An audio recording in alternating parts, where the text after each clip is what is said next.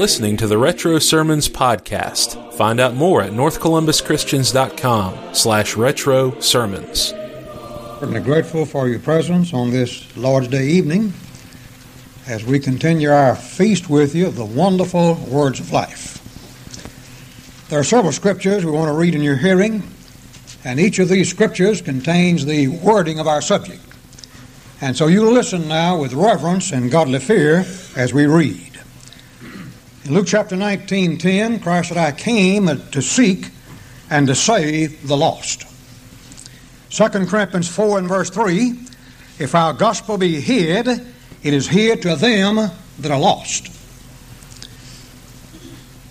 Luke chapter 15:24, this my son was dead and is alive again. He was lost and is found. If you listen carefully, there's two words in this reading in each passage, the lost. Thus tonight we're going to talk for a while upon the subject of the saddest words revealed in the Word of God, and these words are the lost. I can think of nothing any sadder than the lost. Let me first of all impress upon your minds that the Word of God reveals there are two classes of people who are lost. All responsible souls who are outside the Lord Jesus Christ are lost. If you're outside of Jesus Christ tonight, you are lost as responsible souls, because Almighty God has located salvation in Christ Jesus. In 2 Timothy chapter 2 and verse 10, I do all things for the elect's sake, that they may obtain the salvation that is in Christ Jesus with eternal glory. In John chapter 10 and verse 9, Jesus said, I am the door, and by me if any man enters in, he shall be saved. In Ephesians chapter 1 and verse 7, in whom, talking about Christ, we have redemption through his blood, even the forgiveness of sins. In 2 Corinthians chapter 5:17, if any man be in Christ, he's a new creature. Old things are passed away, all things made new. 2 Corinthians chapter 1 and verse 20, all the promises of God in him are yea. Colossians chapter 2, 9 and 10, in him, talking about Christ, dwelleth all the fullness of the Godhead bodily. You're complete in Christ. Thus, if you're outside of Jesus Christ, you're outside of this saved relationship, and you're lost. You can't find salvation where it's not. You can't find salvation in human institution religion because it's not there. Every plant that my heavenly Father hath not planted shall be rooted up. Except the Lord built the house, they that built it labored in vain. You can't find salvation in the law of Moses. God didn't put it there. Galatians chapter 2 and verse 16, by the works of the law shall no flesh be justified. In verse 21, if righteousness came by the law, then Jesus Christ died in vain. You can't find salvation at the point of faith. God didn't put it there. In Luke chapter 6 and verse 46, why call ye me Lord, Lord, and do not the things that I say. Jesus Christ came to his own received him not. As many as received him, he gave him the right to become the sons of God, even as many as believe on his name. You can't find salvation where it's not. You can't find salvation in prayer at the altar. As we mentioned this morning, Paul tells us God has located prayer for God's people in Christ Jesus, 1 Thessalonians 5:17. We have a Bible example of an alien son of praying. Acts chapter 22:16, he was told to arise and be baptized and wash away your sins, calling on the name of the Lord. You can't find it there. You can't find it on the deathbed either. I've heard preachers preach funerals. Here's a person who died on the deathbed, and they'll say, I'll tell you right now, I heard him whisper the name of Jesus before he died. And so he's safe now in the arms of Jesus. You can't find Jesus' salvation where God didn't put it. He didn't put it on the deathbed. Not everyone that saith, Lord, Lord, into the kingdom, but he that doeth the will of my Father which is in heaven. If one is not able physically to do God's will, he's waited too late. And then you can't find salvation after death either. There's some who are teaching you can. Why, if your precious loved ones have died in sin, why, somebody can be baptized for them. Or somebody can give some money and pray them out of purgatory, as they call it. Can't find it there in the Bible. John chapter 8:24, if you believe not that I am He, ye shall die in your sins. And verse 21 says, if you die in your sins, whether I go, you can't come. You can't find salvation where God hasn't put it. Suppose tomorrow, Brother Joe Shane comes here to the building, and I'm out here in a tree. I have a long fishing pole and a long cord, long string, and a big hook and a minnow on it. And that minnow's just giving it that, still alive. Brother Joe said, Brother Murr, what are you doing? I said, I'm fishing. Well, it wouldn't be long he'll be calling my wife, said Roberta. You know about Oliver? Now, if I was doing that, my wife would soon, we have a place in Texas called Rusk, Texas, out of Lufkin. And she'd be calling Rusk and said, you have room for another? I think we've got one here. I'd go to the crazy house, wouldn't I? I can't find fish life in a tree. God didn't put it there. He put it in the water. And you can't find salvation where God didn't put it. And God has placed it. It was proved by the Word of God. He's placed it in Christ. And that's the only place you can find it. Only place. A second class of people who are lost, we find many have left this saved relationship. Many have left it. They found salvation in Christ, but they have left it. In John chapter 6 and verse 66, from that time, many of his disciples turned back and they walked no more with him. Jesus says, without me, ye can do nothing. Can't do anything without Christ. And so they have left the Lord Jesus Christ. Over in Galatians chapter 5 and verse 4, if you seek to be justified by the law, you're severed, you're cut off from Christ. And so many have been cut off from Christ. They have left this saved relationship and gone back to the world. They're lost. In Matthew chapter 16:26, Jesus said, what is a man profited if he'll gain the whole world and lose his own soul? And so tonight we're going to talk to you upon this very grave subject. That is, what will it mean if I lose my soul? You think about that often? What will it mean if I lose my soul?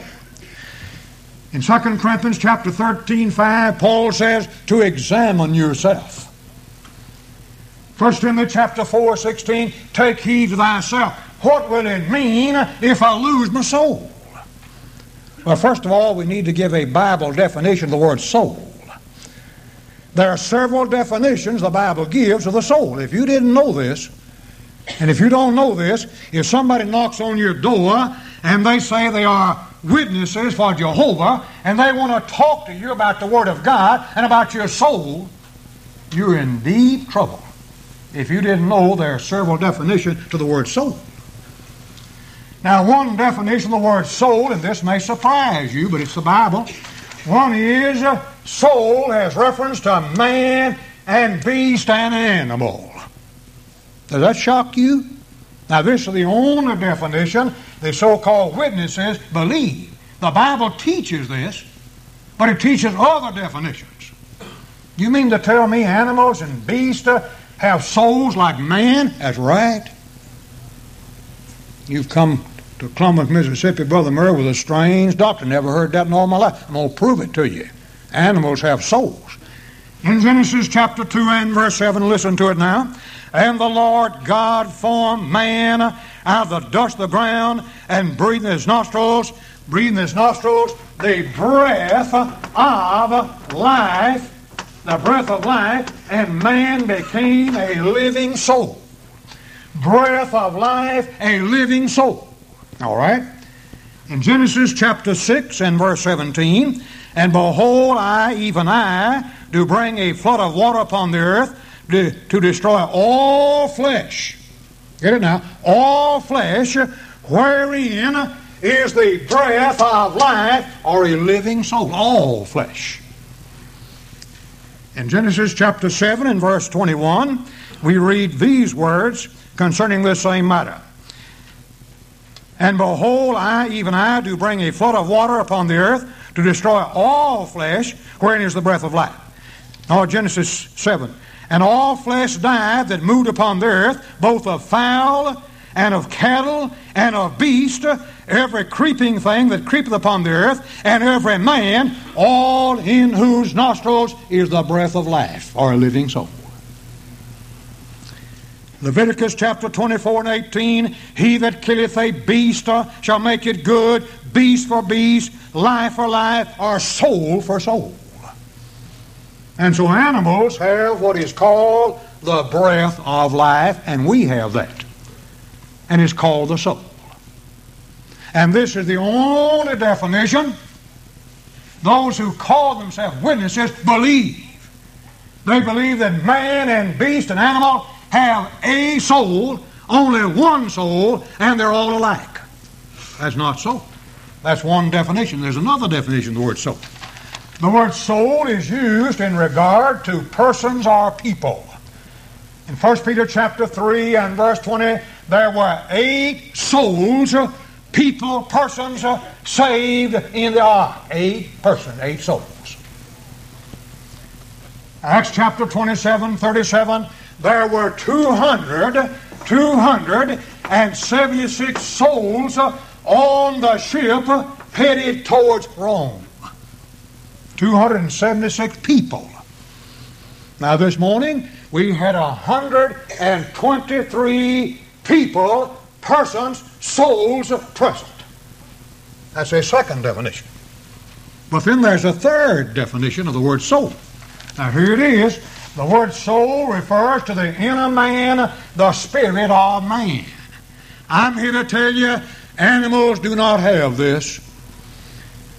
Mr. Thayer, on page 323 and 520, as he defines the word soul, he says the fountain and seat of thoughts, passions, desires, appetites, affection, the heart, the inner man, that which differs from the body and is not dissolved by death. Animals don't have that. After God had made all the birds of the air, and all the beasts of the field, and all the fish of the sea, he said, let us make man in our image and our likeness. There's a part of you and a part of me just as eternal and everlasting as is God or deity, is called the soul. Animals don't have that, but we do. We do. Psalms chapter 22 and verse 26, we are told that the heart shall live forever. He's not talking about the blood pump. We have trouble with that sometimes, don't we? One of these days it'll cease to pump blood and we'll be dead physically. But David said the heart is going to live eternally. He's talking about the spirit or the soul of man. It's eternal. In 2 Corinthians chapter 4:16, though the outward man perish, the inward man is renewed day by day. What knoweth the things of man save the spirit of man that is in him? James says the body without the spirit is dead. Ecclesiastes 12 and verse 7, we are told the dust shall return to the earth from whence it was taken, and the spirit shall return to God who gave it. Physical death is a separation of the body and the soul, the body and the spirit. The body goes back to the dust and the spirit goes back to God who gave it. In Daniel chapter 7:15, Daniel said, I was grieved in my spirit in the midst of my body. Matthew chapter 10:28, Jesus said, don't fear them that kill the body, rather fear him that's able to destroy both body and soul in hell. And so there's a part of you called your soul, your spirit, in the image and the likeness of deity. Now what will it mean if you lose that? If you lose your soul? Well, let's see if we can find out. First of all, it'll mean this. It'll mean God's love, God's grace, God's mercy extended in the death of Christ, all in vain. As far as I'm concerned, you're concerned, if your soul is going to be lost. Romans chapter 5 and verse 8, God commended His love towards us in that while we were sinners, Christ died for us. John chapter 3, 16 and 17, God so loved the world that He gave His only begotten Son. God sent His Son in the world, not to condemn the world, but the world through Him might be saved. In 1 John chapter 3 and verse 1, behold, what manner of love the Father has bestowed upon us, that we should be called the sons of God. 1 John 4:19, we love Him because He first loved us. All that love of Almighty God is in vain if my soul is lost and your soul is lost. Titus chapter 2 and verse 11, the grace of God that bringeth salvation hath appeared to all men. God's grace. Hebrews chapter 2 and verse 9, we are told that Jesus Christ, by the grace of God, tasted death for every man. Titus chapter 3 and verse 5, not by works of righteousness which we've done, but according to His mercy He saves us. Thus, if my soul is lost, if yours is lost, all that's in vain. Now, Jesus Christ hung upon the cross, Matthew chapter 27, crying, my God, why hast thou forsaken me? That's all in vain if your soul is lost. What will it mean if I lose my soul? My friends, it'll mean that you have lost everything. That's all you've got. Your soul, that's all you've got. In 1 Timothy chapter 6 and verse 7, Paul said, we brought nothing to this world. It is certain we'll take nothing out. Brought nothing here, take nothing out. There's no pockets and shrouds. You don't take anything with you. Several years ago, my wife and two other couples from Houston decided we'd go up to the Grand Ole Opry for a visit. And we were running ahead of schedule and went by Memphis, Tennessee, and I believe I suggested, let's go by and see Elvis's estate. I'd heard about it, and they had too. Well, let's go by Memphis, Tennessee, and see Elvis's estate. And we did. And we toured his $1 million plus airplane, inlaid with gold. It's something to see if you haven't seen it. Over on the hillside was his mansion. We went through that. Elvis is gone, and the airplane's still here, and the mansion's still here, and one of these days they'll be gone. He didn't take it with him. You won't take yours either. 1 John chapter 2 and verse 17, the world with its lust shall pass away. 2 Peter chapter 3, 10, 11, we are told, the earth shall melt with fervent heat, and all the works therein are going to be burned up. This whole earth is going to be destroyed. All the works therein. Brought nothing here, take nothing out. If you lose your soul, you've lost it all. What will it mean if I lose my soul? It will mean this. It'll mean I've lost the only real joy there is in this life, and that's the salvation of your soul. Oh, I know there's pleasure in sin, but it's not lasting. Moses, when he came to years, refused to be called the son of Pharaoh's daughter, choosing rather to suffer afflictions with the people of God than to enjoy the pleasures of sin for a season. It's not lasting. Out in Texas, we have the happy hour. They mean by that you come in and you drink your beers and you drink your wine, you drink your whiskey, and that's your happy hour. They don't tell what happened when you leave the bar. Get on the highway and get killed or kill somebody else. That's the happy hour. As we were coming into Mississippi, I saw a happy hour in Mississippi, over around Kosciuszko somewhere. And you know what Mississippi's happy hour is? Burger King. I told my wife, I said, look the difference in Mississippi and Texas. Of course, that's not so. They have their happy hour places here too. But there's no real happiness in it. Luke chapter 15, the prodigal son took his substance, went off to a far-off country, and there he wasted his substance in riotous living. He wound up in the hog pen, didn't he? There's no happiness in a life of sin. There's no happiness there. Over in Proverbs chapter 13 and verse 15, the way of the transgressor is hard. A life of sin is a hard life, and it'll show on your face. Do you know that? I have a little poem here, and it's called that. It'll show on your face. Let me read it to you. You don't have to tell how you live every day.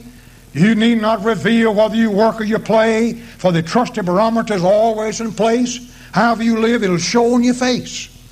The sin and deceit you keep in your heart cannot be kept in when once given a start. Tissues and blood are but thin walls of lace. What you wear on your heart, you must wear on your face. If you've battled and won in the great game of life, if you've striven and conquered through sorrow and strife, if you played the game fair and reached but first base, you won't have to tell, it'll show on your face. If your life has been unselfish for others, you've lived not for what you can get, but what you can give. If you've lived close to God in His infinite grace, you won't have to tell, it'll show on your face. And that's right. The preacher says, a merry heart maketh a cheerful countenance. But by sorrow of the spirit, by sorrow of the heart, the spirit is broken. A merry heart doeth good like a medicine, but a broken spirit drieth the bones. It'll show on your face. There was an artist one time who wanted to paint a picture of somebody he thought looked like Jesus, and he scoured the earth over. And he finally found a godly, dedicated, faithful, earnest Christian child of God. He told him his purpose. The fellow, oh, I'm not worthy of that. No way, no way. But finally he consented. And the artist painted his picture for Christ. Glowing countenance, happy countenance, a servant of God. Then he said, I want to find somebody now that looks like old Judas Iscariot, the one who betrayed the Lord. And he scoured the earth over and finally found the fellow. He told him his purpose. It made him mad at first, the man. Got mad. He said, no way, no way. Go ahead, I don't care. Paint it. And to make a long story short, it was the same man he painted for Christ. He left the Lord and went back to sin. It'll show on your face. The only real happiness in this life is serving God. You know that? Whoso trusteth in the Lord, happy is he. Happy is the man that has Jehovah for his maker. Revelation chapter 22 and verse 14, blessed are happy are those that do his commandments. I preach a sermon sometime. In fact, I started to preach it tonight, but I changed my mind. The joy of preaching the gospel. There's joy in preaching the gospel. I really enjoy it. And there are many reasons why it's a joy to preach the gospel. And number one is because you're doing what God and Christ commands. And there's joy in doing that. Mark chapter 16:16, there's joy in doing what the Lord said. And the Lord said, he that believeth and is baptized shall be saved. Don't you remember when you were baptized? I know my brother and I do over here to Luxpillow River.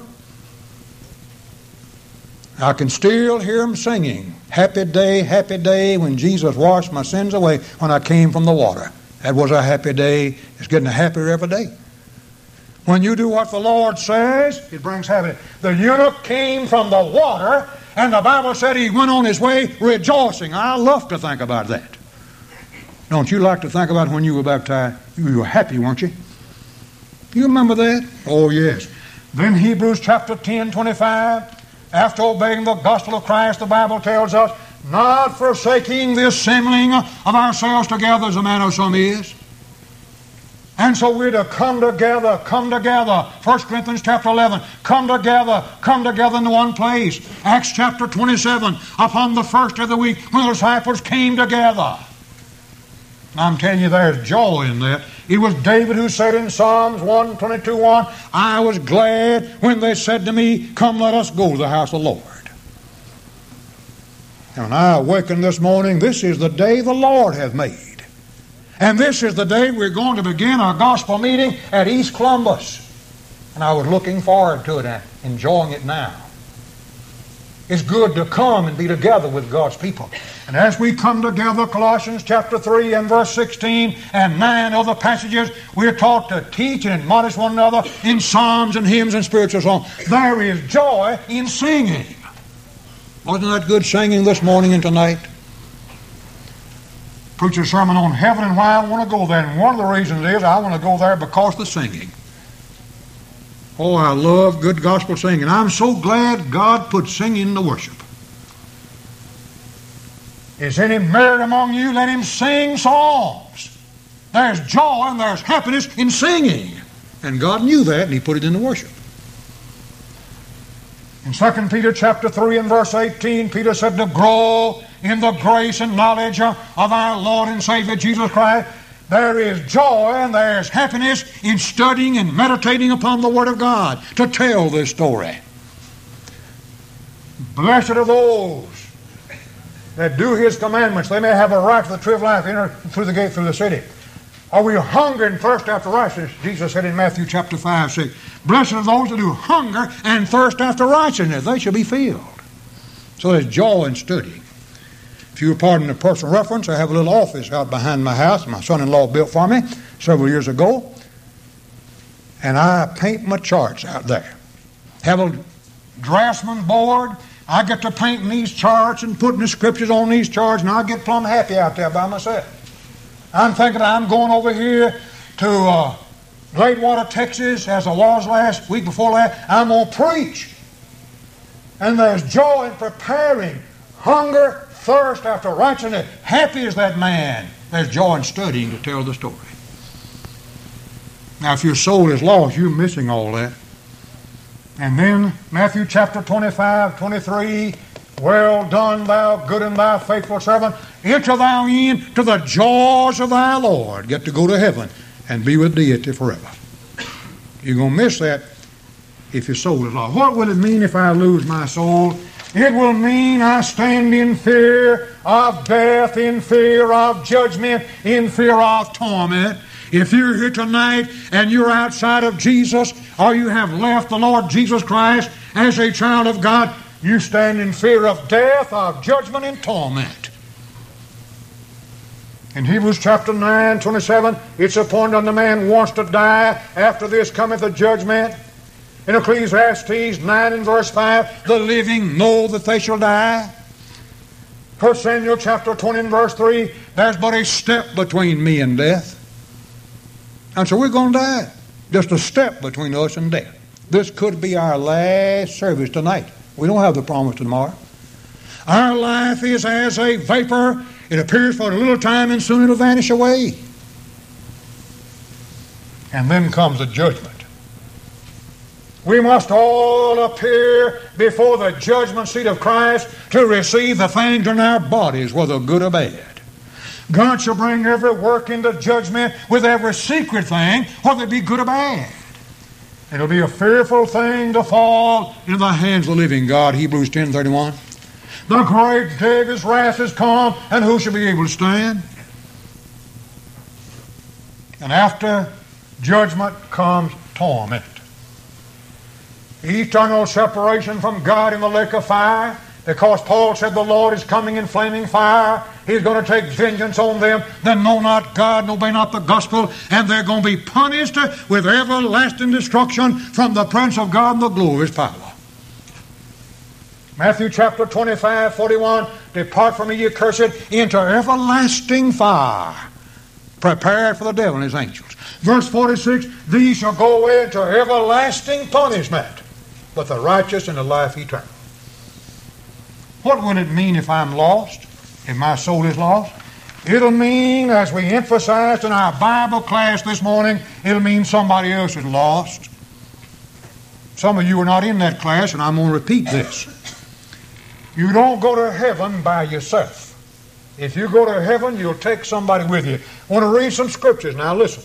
Philippians chapter 1, 27, only let your conversation be as it befitteth the gospel of Christ. Philippians 2:15, that you may be blameless and harmless, the sons of God without rebuke, in the midst of a crooked nation, among whom you shine as lights in the world. The grace of God that bringeth salvation appeared to all men, teaching us that denying ungodliness and worldly lust, we should live soberly, righteously, and godly in this present life.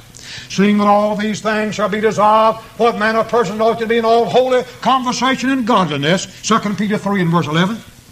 In Philippians chapter 1 and verse 20, Paul said, in nothing I shall be ashamed.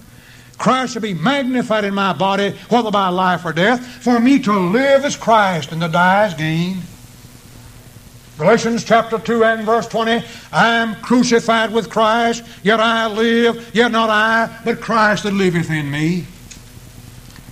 Do you think for 1 minute a person can live that kind of life and have no influence? I don't believe a word of that. If you live that kind of life, you're going to influence somebody to go to heaven. Because Paul says, ye are our epistles, written in our hearts, known and read of all men. The only Bible some people read is your life and mine. And so if we live this kind of life, we're going to have influence on somebody. Somebody's going to be influenced by it. Also, you don't go to hell by yourself. If the blind lead the blind, they'll both fall in the ditch. And so you don't go to hell by yourself. Evil companionship corrupt good manners, good morals. Luke chapter 16, you recall, the rich man died, and in Hades he lifted up his eyes, being in torment. The first thing he thought about while he was tormented in this flame, I want just a touch of water on my tongue. He became concerned in himself, but it's too late. Then he became concerned in his 5 brethren back here upon this earth. I've got 5 brethren. Go and testify to them, lest they also come to this place of torment. Why was he concerned in his 5 brethren while in torment? Because he was concerned in himself. Why was he not concerned in his 5 brethren while he lived? Because he wasn't concerned in himself. Isn't that right? That's right. When you are concerned in going to heaven, you're concerned that somebody go with you. And if you go to torment, somebody's going with you.